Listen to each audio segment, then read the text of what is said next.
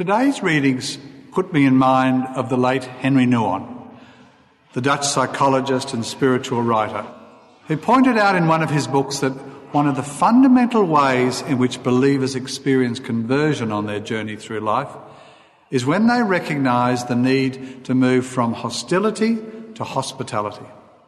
That is, when they cease to regard others as threats and competitors and see them as friends. Now, today's first reading shows how the ultimate stranger, God himself, is both guest to start with and then the host. Now, this is the story that provokes the words in Hebrews chapter 13. Do not neglect hospitality, for through it some have unknowingly entertained angels. The reversal of roles comes in the last words where God promises Abraham a son. The same reversal occurs in the Gospel. Mary is sitting at the Lord's feet, where a rabbi's disciples would normally sit. No woman could be a rabbi's disciple. So when this is challenged by Martha, busy preparing food, Jesus takes Mary's part. So in this relationship, he's the host as well as the teacher to the disciple. Now, at every Eucharist, Jesus is the host. He sits down with tax collectors and sinners, people like us, and he waits on them. The mystery of Christ among you, your hope of glory. Now, the Gospel then shows the nature of Jesus, which is friendly, playful, witty and relaxed. He's enjoying the hospitality of his good friends, Mary and Martha, in Bethany. And perhaps he needs somewhere to get out of the limelight and the attacks of the scribes and the Pharisees.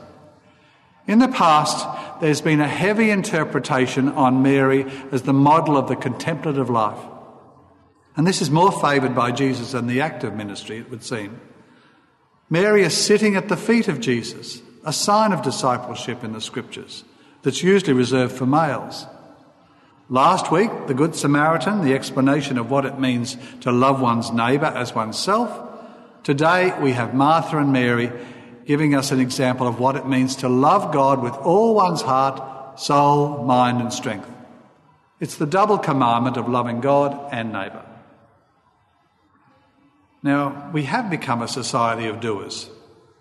We think that loving people is doing something for them and with them, not simply giving them our time, our quality time.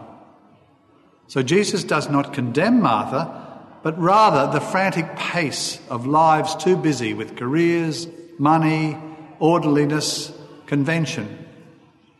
She gives enough time to doing those things, but he suggests that we need to find time to be with people. Jesus' reply frees Martha from ministry as only doing things, while freeing Mary and all women by accepting her role into the cycle of disciples. How does this revelation occur? In the context of hospitality. Jesus is welcomed into their house, and in the act of hospitality, Mary sees what is really important, that life comes not from bread alone or earthly cares, but from every word that comes from the mouth of God.